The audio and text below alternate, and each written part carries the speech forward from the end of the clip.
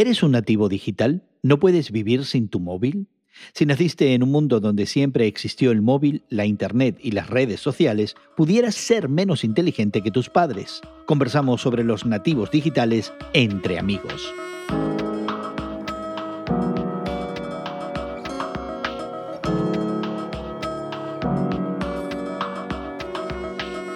Gracias por acompañarnos en esta conversación entre amigos con Guillermo Serrano, el Samazón y tu servidor Gerson García. Una conversación que tenemos regularmente sobre temas de actualidad que consideramos desde la perspectiva de la fe cristiana.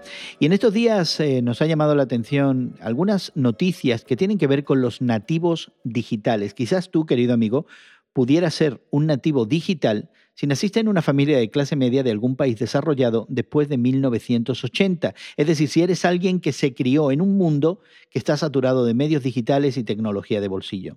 Lo interesante del caso es que asumimos que esos nativos digitales, y quizás la primera generación que pertenece a ese grupo serían los millennials, poseen grandes destrezas y habilidades cibernéticas. Pero interesantemente, según estudios, son propensos a cometer errores y tienen una tendencia a que son menos eficientes por querer hacer más tareas múltiples y simultáneas. También se dice de ellos que es la primera generación en la historia con un coeficiente intelectual más bajo que la generación de sus padres. Bueno, estas son afirmaciones muy tajantes. Algunos de nosotros somos padres de esos millennials. No creo que ninguno de nosotros en este grupo somos nativos digitales, somos más bien inmigrantes digitales, que son ese grupo de gente que sí, tuvimos que aprender la tecnología porque cuando nacimos no existía.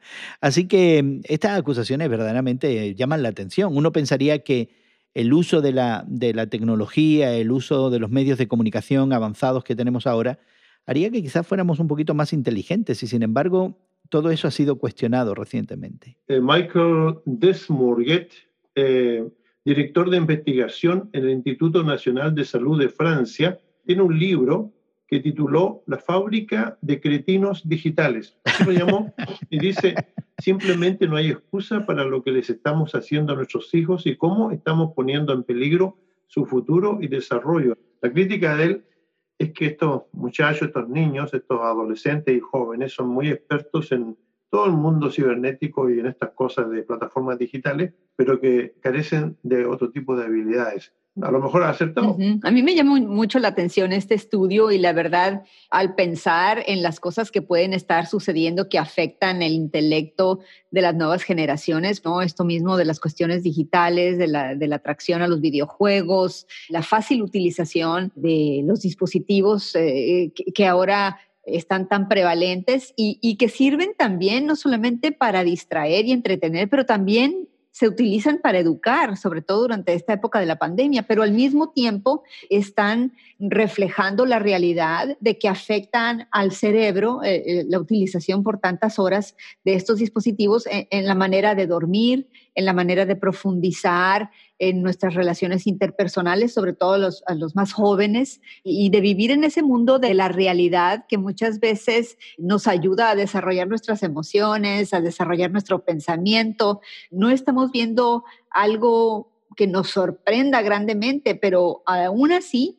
pienso que no hemos visto todo. Yo tengo que confesar que cuando toco este tema lo hago pasionalmente. No necesariamente reacciono a los estudios de neurocientíficos o de psicólogos o de sociólogos, sino quizás más a mi experiencia personal. Hace algún tiempo mi hija, ahora en su primer año de universidad, me dijo que yo tenía una incapacidad tácita de entender a la generación más joven porque justamente era un inmigrante digital y eso me dejaba fuera. Pero le recordé, mi generación inventó los dispositivos que tu generación usa para simplemente pulsar el dedo y marcar los textos y tomarse la foto. Fue mi generación la que la inventó, no la tuya. Y ahora resulta que las investigaciones dicen que, bueno, pudieran ser que son gente menos eficaces, que se equivoca más y cuyo coeficiente de inteligencia pudiera ser menor que el de la generación anterior. Esto de la coeficiencia intelectual es algo para discutirlo, ¿no? En el sentido de que muchos de los descubrimientos científicos de algunos expertos en muchas áreas han sido una cuestión de un accidente, no es una cuestión de una investigación dedicada con muchas horas de de dedicación y de células grises afectando esta cosa, ¿no? Han sido simplemente accidentes que han ocurrido y de pronto se convierten en un premio Nobel, por ejemplo. Sin embargo, recientemente un psicólogo supuestamente experto en videojuegos explicó en varios medios que estos juegos, los juegos digitales, no de computadores, tenían efectos positivos que no debían ser demonizados, que los juegos más violentos podrían tener acciones terapéuticas y ser capaces de apagar la ira en los jugadores, etc. El problema es que ninguno de los periodistas que entrevistaron a este experto mencionó que trabajaba para la industria de los videojuegos, ¿no? Entonces yo me encontré muy bueno, porque yo vengo de la época, yo soy un inmigrante digital, y yo jugaba con mis hijos los juegos primitivos de esta revolución, como era el Pac-Man, por ejemplo, el Tetris. Eran juegos más o menos inocentes, pero después mis hijos también emigraron en sus juegos a jugar estas cuestiones con una especie de interacción con otras personas que no estaban en el mismo lugar, que estaban a lo mejor en Japón o qué sé yo, en la India, y tenían nombres, incluso se dieron nombres especiales como los avatares, que identificaban a una característica, a una persona, y uno podía adoptar este nombre y jugar toda la vida si quería en esta dimensión extraordinaria, así que a lo mejor no está tan equivocado. A mí me llama la atención y quisiera vaticinar que con esto que estamos viendo de la reducción en sus habilidades de poner atención, el desarrollo intelectual, los pensamientos más complejos, tal vez cuando ellos empiecen a crecer, a ser más adultos, a entrar en el mundo productivo, empecemos a ver tal vez más desarrollos en el mundo de la tecnología, en el mundo digital, que tengan que ver con cuestiones que sean más rápidas, más cortas, y a lo mejor empezamos a ver desarrollos en las tecnologías, en productos, en servicios, que atiendan más a las necesidades y a quienes son ellos, y vamos a ver qué es lo que desarrollan. Eso me llama la atención, ver hacia el futuro cuando ellos estén en el mundo productivo. A mí lo que me gustaría que consideráramos por un momentito es cómo una noticia que nos dice que sí, esta generación tiene estas habilidades cibernéticas, pero al mismo tiempo no presta atención porque está distraída con un montón de cosas, cometen más errores, no tiene la inteligencia desarrollada como la tenía una generación anterior. ¿Cómo esto nos habla de la idea de progreso? Porque me da la impresión que hemos comprado todos esa idea de que el avance tecnológico, el avance científico, el tener acceso a la información, el tener acceso a los medios, el hecho de que podemos estar súper conectados ahora, es parte del progreso y eso nos va a llevar hacia un futuro mejor. Y aquí tenemos esta noticia que nos dice que no necesariamente. El progreso a veces se mide desde una perspectiva estrictamente monetario, financiero y económico. Es decir, todas las cosas a las que podemos tener acceso, vivir mejor, con más comodidad, con menos necesidades físicas. Pero el progreso también tiene que ver con cuestiones emocionales, tiene que ver con cuestiones espirituales, tiene que ver con cuestiones de expandir y de practicar la solidaridad. Y yo defiendo a la generación del milenio porque, aunque a lo mejor puedan ser personas todavía con muchas posibilidades de desarrollarse intelectualmente, y a lo mejor están en ese proceso, tienen algo que a nosotros, a los de mi generación, les costó mucho adquirir, que es la solidaridad, el hecho de sentir por otros, el hecho de ayudar a otros, de estar cerca de otros y de estar realmente preocupados por el bienestar de otros. Y yo veo esto en la generación de los milenios, de los jóvenes, que son más auténticos en esta área.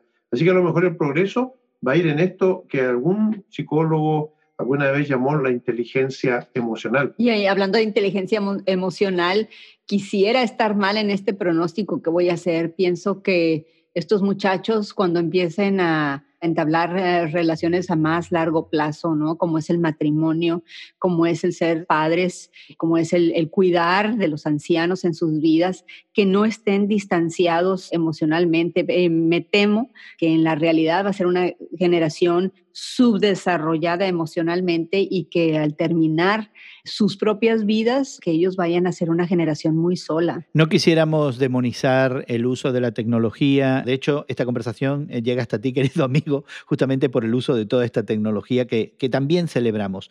Quisiera que exploráramos en esta conversación, Guillermo y Elsa, dónde está el balance y si de alguna manera el Evangelio nos informa en cómo responder a situaciones como esta. Una generación apegada a la tecnología, un progreso que se mide en términos del uso de esa tecnología y, sin embargo, consecuencias que no son del todo positivas y proyecciones como las que hacía Elsa que de pronto echan una sombra de duda acerca de este optimismo que nos trae el uso de la tecnología. El balance yo pienso que comienza con la inversión de tiempo nuestro, de la generación anterior, en el sentido de influenciar, de conversar, de pasar tiempo con estos jóvenes, con estos millennials, con esta nueva generación, conversando con ellos, es decir, no dándoles clases ni lecciones porque no están dispuestos a escuchar ningún tipo de lección, pero conversar acerca de familia, de pasado, de anécdotas, de cosas para que ellos puedan también entender que hay un lenguaje que llega hasta ellos, que no tiene que ver con la pantalla, pero que tiene que ver con la interacción como seres humanos. Yo creo que este es el problema que tenemos como generación de clase media que trabaja, que se afana, que trabaja para darle lo mejor posible y que no tiene tiempo de pasar con los hijos, con los nietos, con quien quiera que sea la próxima generación. Yo creo que no hay padres hoy día que estén dispuestos por la necesidad del trabajo a pasarse el tiempo de leerle una historia de esas fábulas, de esas cosas que se leían antes a los niños, a los jóvenes, porque la gente no tiene tiempo. La mayor inversión de capital de una familia y de un individuo hoy día es el tiempo, no es el dinero. Y ese tiempo es el que nos falta pasar con la nueva generación. Y Guillermo, me gustaría capitalizar en esta idea de la historia, porque cuando llegamos al Evangelio, justamente lo que encontramos, una historia. Y cuando vemos la enseñanza en la voz de Jesús en esos evangelios, Jesús no da grandes discursos ni grandes enseñanzas morales. Jesús es conocido principalmente por contar historias. Deberíamos recuperar de alguna manera esa tradición, es decir, aquí tenemos una generación afín, como tú nos dices, a las historias. Y el Evangelio nos presenta historia. ¿Deberíamos conectar eso? ¿Cómo se conecta? Creo que se conecta necesariamente trayendo en el lenguaje que pueda ser captado, ¿verdad?, por los millennials y por la gente joven, esas historias de la Biblia que, como lo dije antes, no tiene que ser necesariamente una clase magistral, sino una relación que uno hace en las vivencias que ha tenido, en las experiencias familiares y lo conecta necesariamente con el Evangelio. No hay otra manera. Yo creo que la experiencia de todos nosotros, sin excepción, ha sido precisamente el hacer algo práctico por aquellas personas que no están tan conectadas con las historias de la Biblia.